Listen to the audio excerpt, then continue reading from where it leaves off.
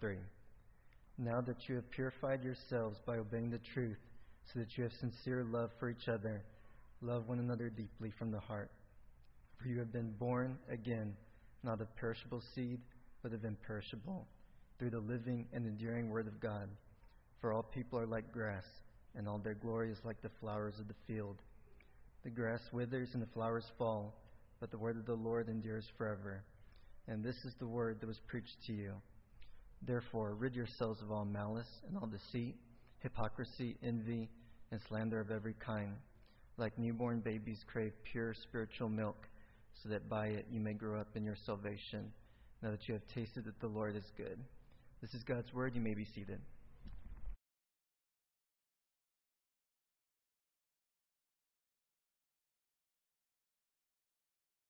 Good morning.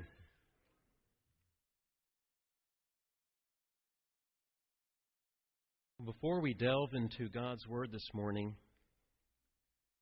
let's go to our Heavenly Father in prayer.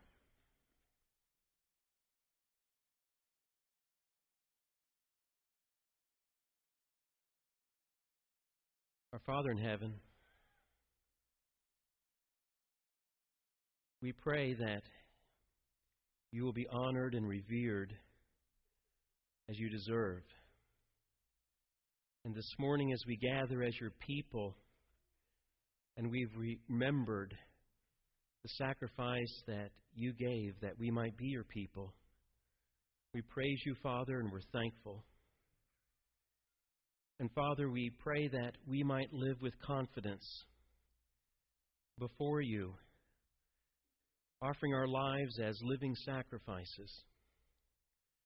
Father, we pray that you might use our lives in ways that will bring you glory and honor.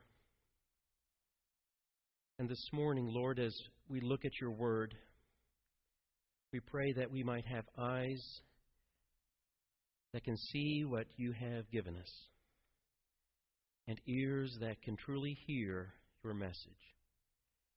And we ask all these things through your Son's name. Amen. Sometimes comedians will cause us to laugh as they describe how men and women see things differently. And if their descriptions of how a man sees things and how a woman sees something compares with what we have experienced, then we will think, yes, that's right. That's how guys look at things, or that's how gals look at things.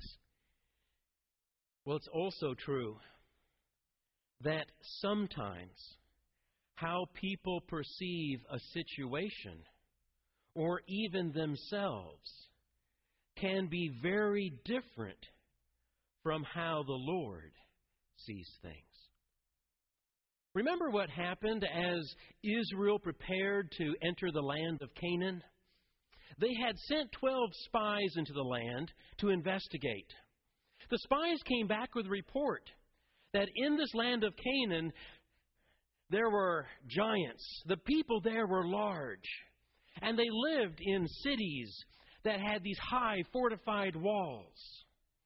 When Israel heard this message, most of them viewed God's command to go in and take this land as an impossible task. As Israel looked at the path before them, they saw an impossible task. Most of them did.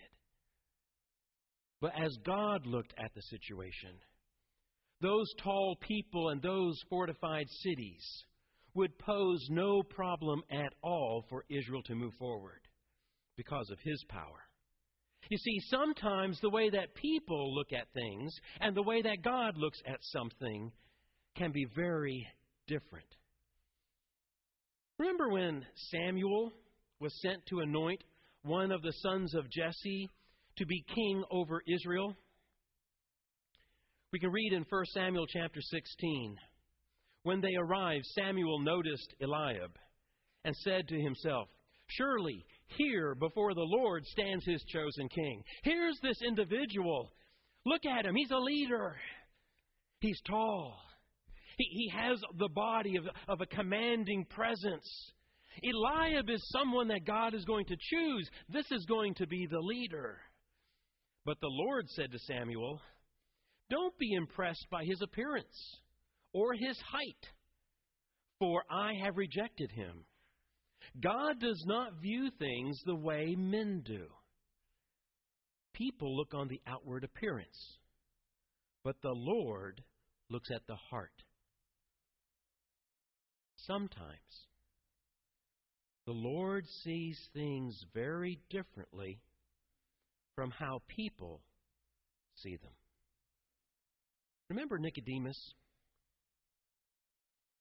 Nicodemus, that Pharisee who came covertly at night to see Jesus and to talk with him. That member of the Jewish ruling council. If you were to ask Nicodemus, how is your relationship with God? What is your relationship with God's kingdom? From the text we see, Nicodemus would have said, good to go. Everything is okay. And Jesus would talk with Nicodemus and told him, I tell you the solemn truth, unless someone is born of the water and the Spirit, he cannot enter the kingdom of God. Do not be surprised, I say to you, that you must be born again. Jesus' words put Nicodemus outside with the Gentiles. The rabbinic Jews use this language of being born like a child to describe the conversion that the Gentile needed to become part of God's people. But Jesus tells Nicodemus, you must be born again. You must be born of the water and the Spirit. Sometimes the Lord sees things very differently from how people see them. When it comes to the relationship that people have with God through Christ, no one can afford to see things differently than the way that the Lord does. But in one of the saddest verses in the Bible, Jesus revealed that some people will perceive themselves in a very different light than the way then He sees them. I think these verses are tragic. Jesus taught the crowds, not everyone who says to me, Lord, Lord, will enter the kingdom of heaven. Only the one who does the will of my Father in heaven. On that day, many will say to me, Lord, Lord, didn't we prophesy in your name? And in your name cast out demons? And do many powerful deeds? Then I will declare to them, I never knew you. Depart from me, you evildoers. What Jesus describes here is not merely people recognizing Him as Lord and saying, Lord, you are the one. You are my Lord. Lord, Lord. But not merely are they recognizing Him as Lord, but He describes people who are justifying this relationship with Him because, well, we have taught in your name. We have cast out demons in your name. We have been serving you and working for you, and we have done many powerful things, deeds in your name. And then there's those terribly sad, tragic words because their perspective of themselves is different than the Lord's perspective of them. And He says, I never knew you. Depart from me.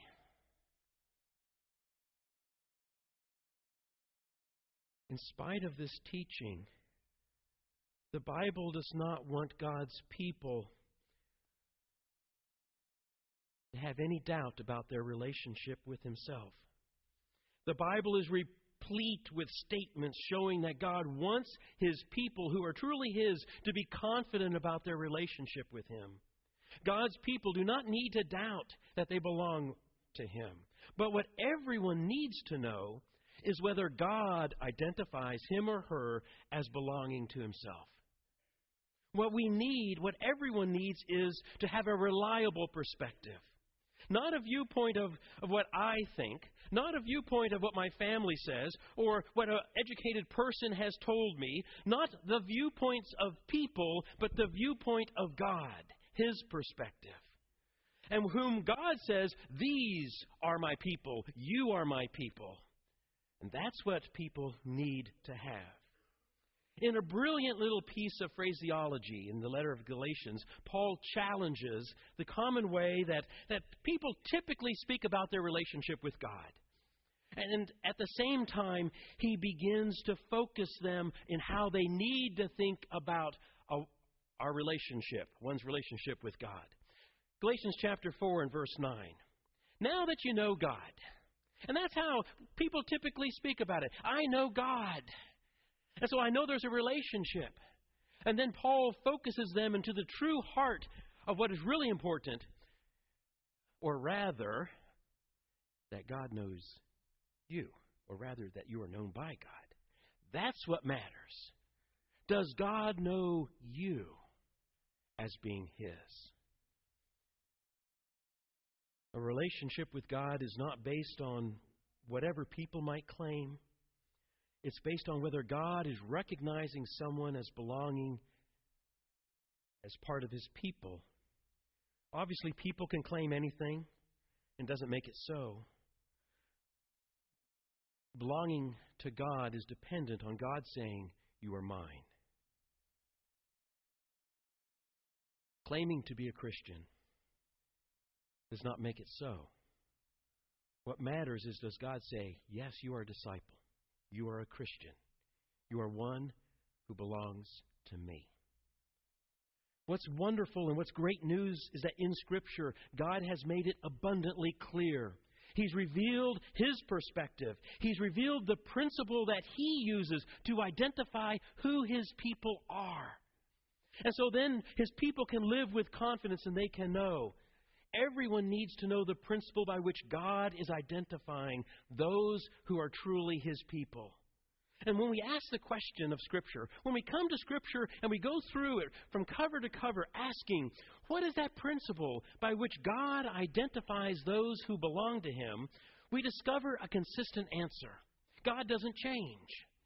A consistent answer that unfolds from the Old Testament right into the New Testament. Come with me. Come with me and let's look at some snapshots. Some snapshots from the Bible, some stories that reveal why God will point at some people and say, these people are mine. And they can know that they belong to me. Our first two snapshots take us back to about 2,000 years before Jesus, to the time of Abraham. In that first snapshot, we discover God instructing a man named Abram to prepare some animals that God might make a covenant with him. Genesis chapter 15, starting in verse 9. The Lord said to him, take for me a heifer, a goat, and a ram, each 3 years old, along with a dove and a pigeon. So Abraham took all these for him and then cut them in two and placed each half opposite the other. When the sun had gone down and it was dark, a smoking fire pot with a flaming torch passed between the animal parts. That day the Lord made a covenant with Abram. To your descendants I give this land. Now, this language of covenant might be new to us. What is going on here? Well, a covenant, as we find it in Scripture, it's a binding promise between two parties. It describes a relationship and what is going to happen between two parties. And on this occasion, God is making this covenant, and He's going to promise Abram, I'm giving you land. And you can know that you're going to get this land because I'm giving it to you on the basis of this covenant. And the idea of taking these animals, we can find from the book of Jeremiah, is that when people made covenants, they would, in this manner, they would take the animals and cut them in half and lay these two halves side by side. And then the person who's making the promise would walk in between the pieces. And basically the idea is, if I do not keep what I have promised to do, if I do not keep this covenant, then let me be like these animals that have been cut asunder. And what happens in this scene, in this snapshot that we're looking at, is that this smoking fire pot, this representation of God's presence, is what passes between the pieces. It's not Abram who's going to walk between the pieces. God is the one making the promise. And so the presence of God is a smoking fire pot. It passes between the pieces, and God makes this covenant, and He promises Abram, you can know this land is going to be yours. Well, God is going to add another promise to this covenant, and it's in our next snapshot. In Genesis chapter 17, in this scene, God tells Abram, I will confirm my covenant as a perpetual covenant between me and you. It will extend to your descendants after you throughout their generations. I will be your God, and the God of your descendants after you. In this context, God also repeats the promise of the land. I'm promising you land. But He adds another promise, which we see in verse 7 of chapter 17. I'm going to be your God, and I'm going to be the God of your descendants. And so it's on the basis of this promised relationship and covenant that God says, I'm claiming you as mine, and I'm going to be yours. Now, how could Abraham know for certain that God would be his God? He can know it because God gave him a covenant promising it. And so Abram knew on the basis of this covenant that he belonged to God and God was his God. Well, fast forward with me hundreds of years through history, and in our next snapshot, we find ourselves at the foot of Mount Sinai. Moses has led some of Abraham's descendants, the children of Israel, out of slavery in Egypt, and they've gathered at the foot of this mountain, Mount Sinai. And the mountain will soon start rumbling as if shaken by earthquakes, while the top of it billows with smoke. God's presence is going to come down on Mount Sinai, and as it descends on Mount Sinai, it causes the top of the mountain to be burnt in its raging fire. But not only is God going to make His presence known at the mountain, but God is about to act in a wonderful way. It all starts with God announcing to Moses what He wants to do with this nation, this new nation of Israel that's just come out of Egypt. Exodus chapter 19, starting in verse 3. Moses went up to God, and the Lord called to him from the mountain, Thus you will tell the house of Jacob and declare to the people of Israel, You yourselves have seen what I did to the Egyptians, and how I bore you on eagle's wings and brought you to myself. And now, if you will diligently listen to me and keep my covenant, then you will be my special possession out of all nations. For the whole earth is mine, and you will be to me a kingdom of priests and a holy nation. These are the words that you will speak to the Israelites. God tells Moses, I want you to tell the Israelites that I want to claim them as a nation, to be my people, a special possession, this holy nation. They're going to be mine. What principle is God using, or is He going to use there at Mount Sinai to identify and say, these are my people. This nation belongs to me. How is God going to identify Israel as His people? Was it based on how good they were? No. Was it based upon how confident they were that they would belong with God? No. Was it based on Israel saying, God is going to be our God? No. It is based upon God offering in grace a covenant to Israel. A covenant in which He's going to promise, you are my my holy nation. You're my special possession. And if Israel would maintain this covenant relationship, God would give them, God promised to recognize them as His. And this time, God was promising to claim not just a man and his descendants, but He's claiming up this whole young nation as His treasured people. Now, Israel did not deserve such a blessing. This is grace that God is pouring out. It's a gift. But Israel could know that they did belong to God, that God was their God and they were His people. They could be certain of it because of the covenant. But that covenant given at Mount Sinai came with stipulations. Israel would have to live in the way that God prescribed if they're going to walk with God and God would be and live and dwell among them. And the story of Mount Sinai then picks up this scene that we have in chapter 20 as God gives what we call the Ten Commandments. The instructions on some summary of how they must live as His people if this relationship is going to work. And what we call the law involves God's terms and stipulations of this covenant. Exodus chapters 20 through 23 outline in brief detail what God would expect from Israel if they're going to be His treasured possession, how they must live. God had announced His intentions.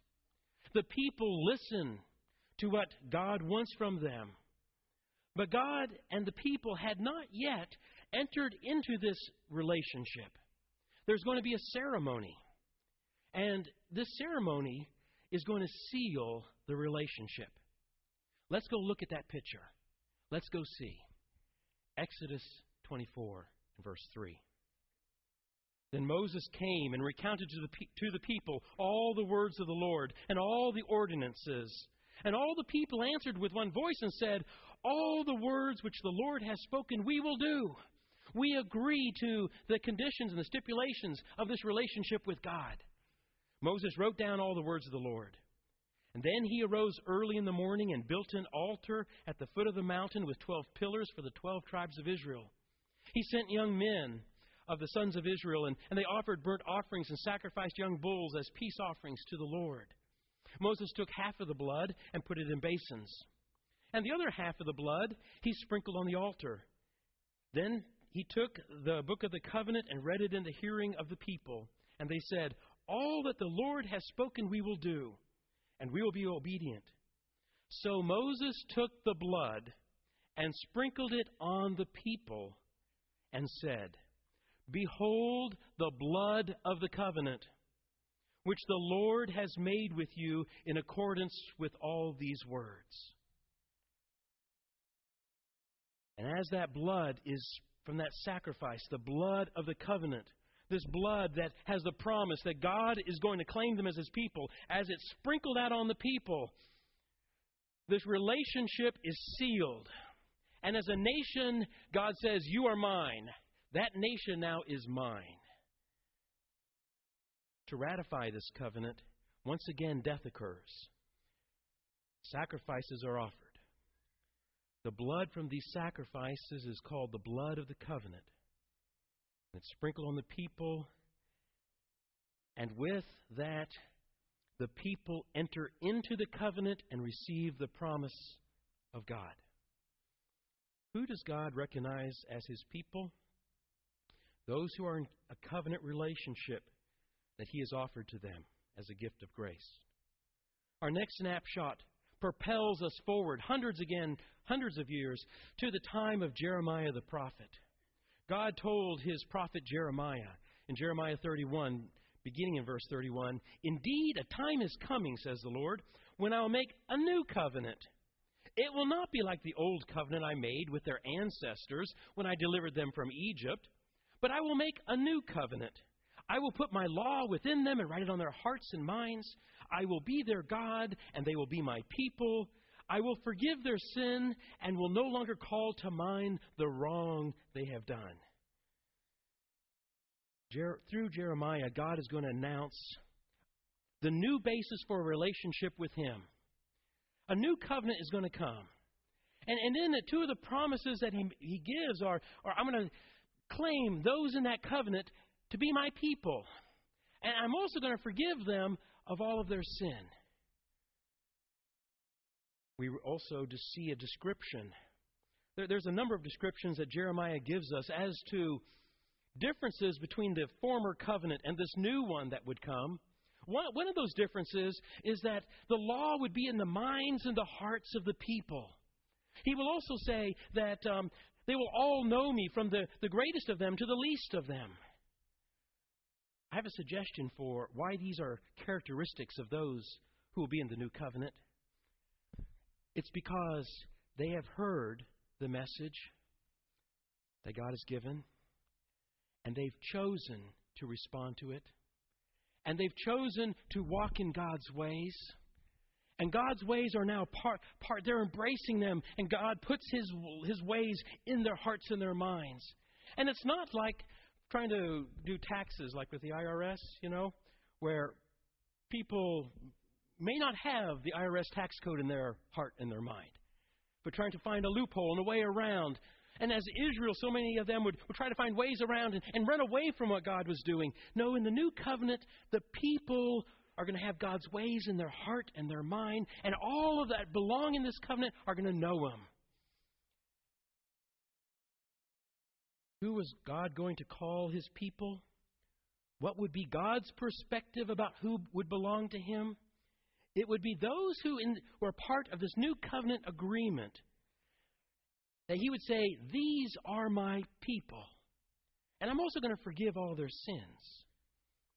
And so this brings us to our very final snapshot. We find ourselves staring at 3 Roman crosses on a hill. Although it's daytime, there is no light. Darkness shrouds the landscape. On the center cross is nailed Jesus of Nazareth. At the foot of the cross stand people mocking, taunting. It should come as no surprise to us that just the night before this event, Jesus, as He ate with His apostles, He described the blood of His death as inaugurating God's promised new covenant to humanity. He had been eating that last meal, and He took bread and He took the cup, the fruit of the vine, and He memorialized His death. And He also, in that memorializing of His death and giving them this meal that they were to eat, remembering what He was doing, He showed an awareness of His purpose, of why He had come and what His death would achieve. Luke, in describing that meal and Him taking the cup in Luke chapter 22, puts it this way. And in the same way, He took the cup after they had eaten, saying, this cup that is poured out for you is the new covenant in my blood. I'm going to die. And the blood that I'm giving, this sacrifice that's going to happen, it's making possible this new covenant that God's going to promise to claim people as His, that God is going to promise to forgive their sins. Matthew, as he tells the story, puts it in slightly different words. He says, drink from it, all of you, for this is my blood, the blood of the covenant, that is poured out for many for the forgiveness of sins. And as Matthew recounts the story, he includes the detail that Jesus said, this is the blood of the covenant. Now, there's a promise in this covenant. God is going to forgive sins. He mentions one of those 2 promises of the new covenant that His death would make possible. In the same language as Mount Sinai, God created a covenant through the blood of a sacrifice. And Jesus' blood provided the necessary blood of the covenant. The story of Jesus' death is the story of how God is making it possible for people to belong Him on the basis of a promised relationship in covenant. It's given in grace. No one deserves it. And because of this, everyone who has entered that new covenant relationship can know for certain based on the faithfulness of God's promises, that God has said to them, "You are mine, and I have forgiven you." And so Christians can know for certain that they are God's people and that they have been forgiven based on Christ and what God has promised through that covenant. Because of what God accomplished, everyone can know for certain, if they're part of that new covenant, that they are His.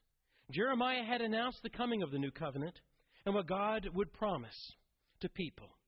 Hebrews chapters 8 and 9 confirm that, and quote, Jeremiah's prophecy, saying this is what Jesus' ministry and death was all about. He brought those promises and made it possible with His death. But there's a question that needs to be answered. Who are those who have entered this new covenant relationship?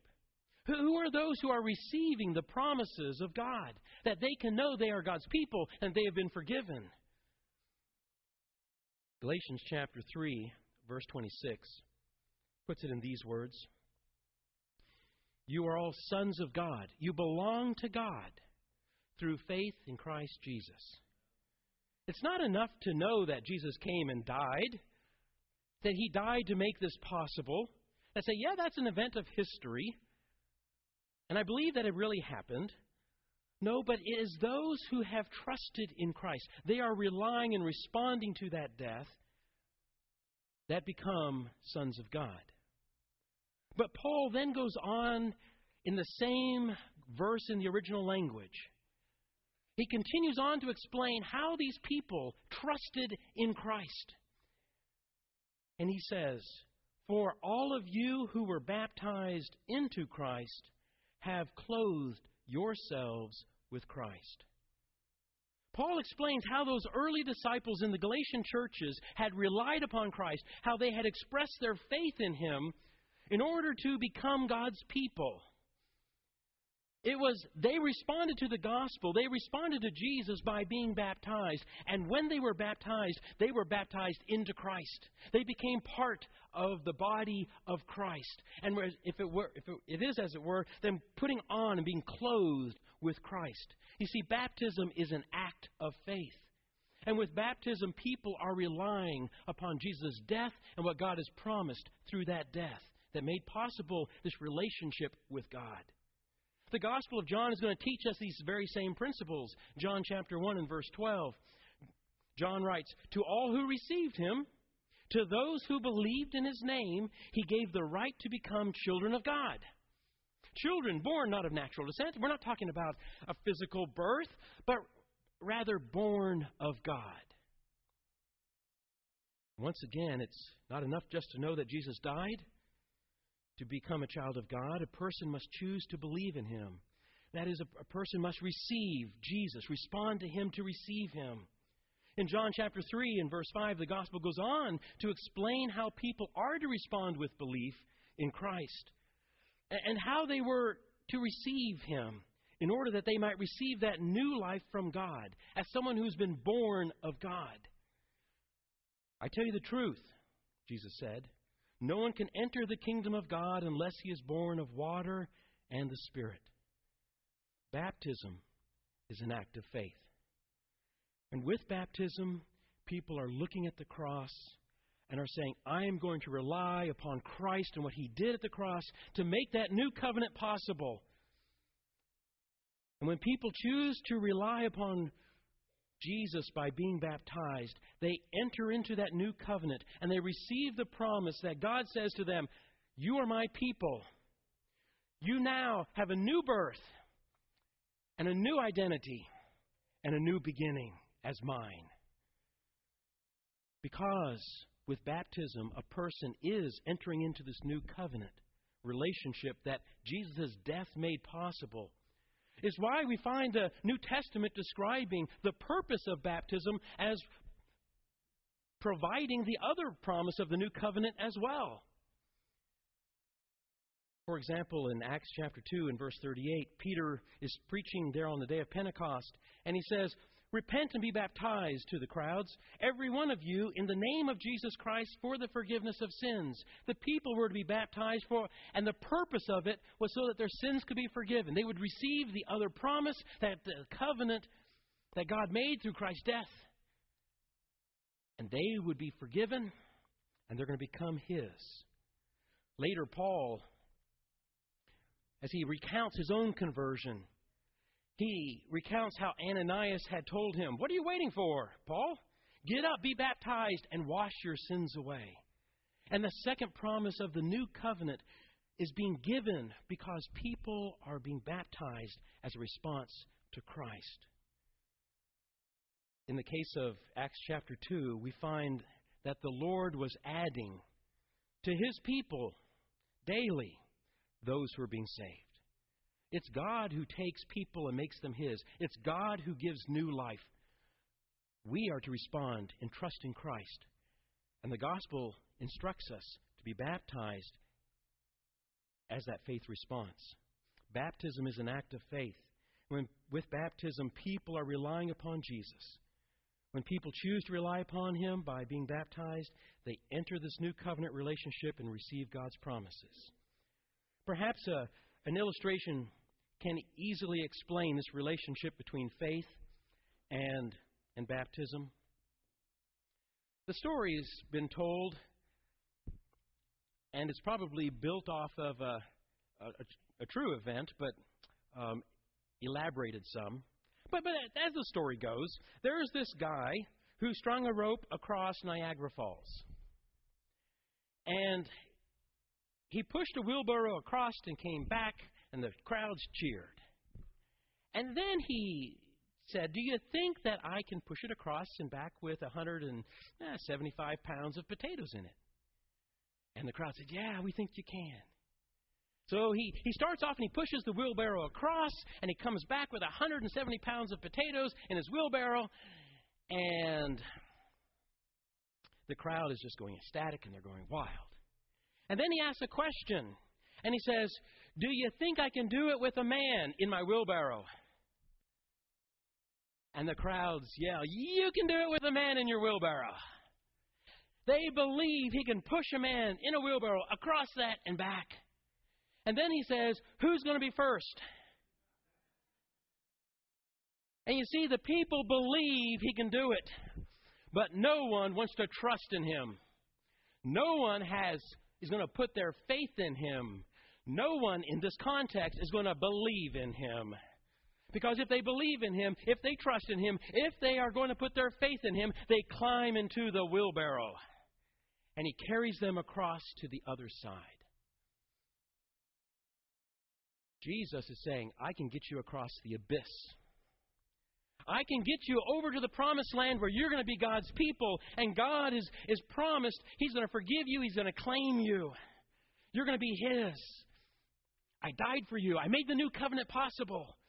But you're going to have to respond to me in faith. You're going to have to trust in me. You're going to have to believe in me."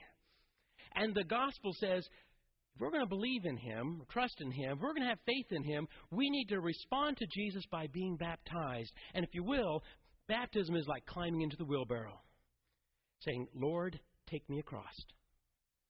And when someone does, when they respond in faith to Christ, God says, "I'm giving you the promises of the new covenant that Jesus' death made possible. You're mine. You can know it. You're mine, and I've forgiven all of your sins.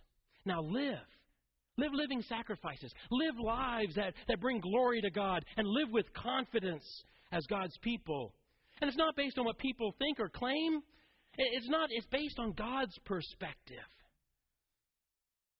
Not our perspective. God's perspective. So who are God's people?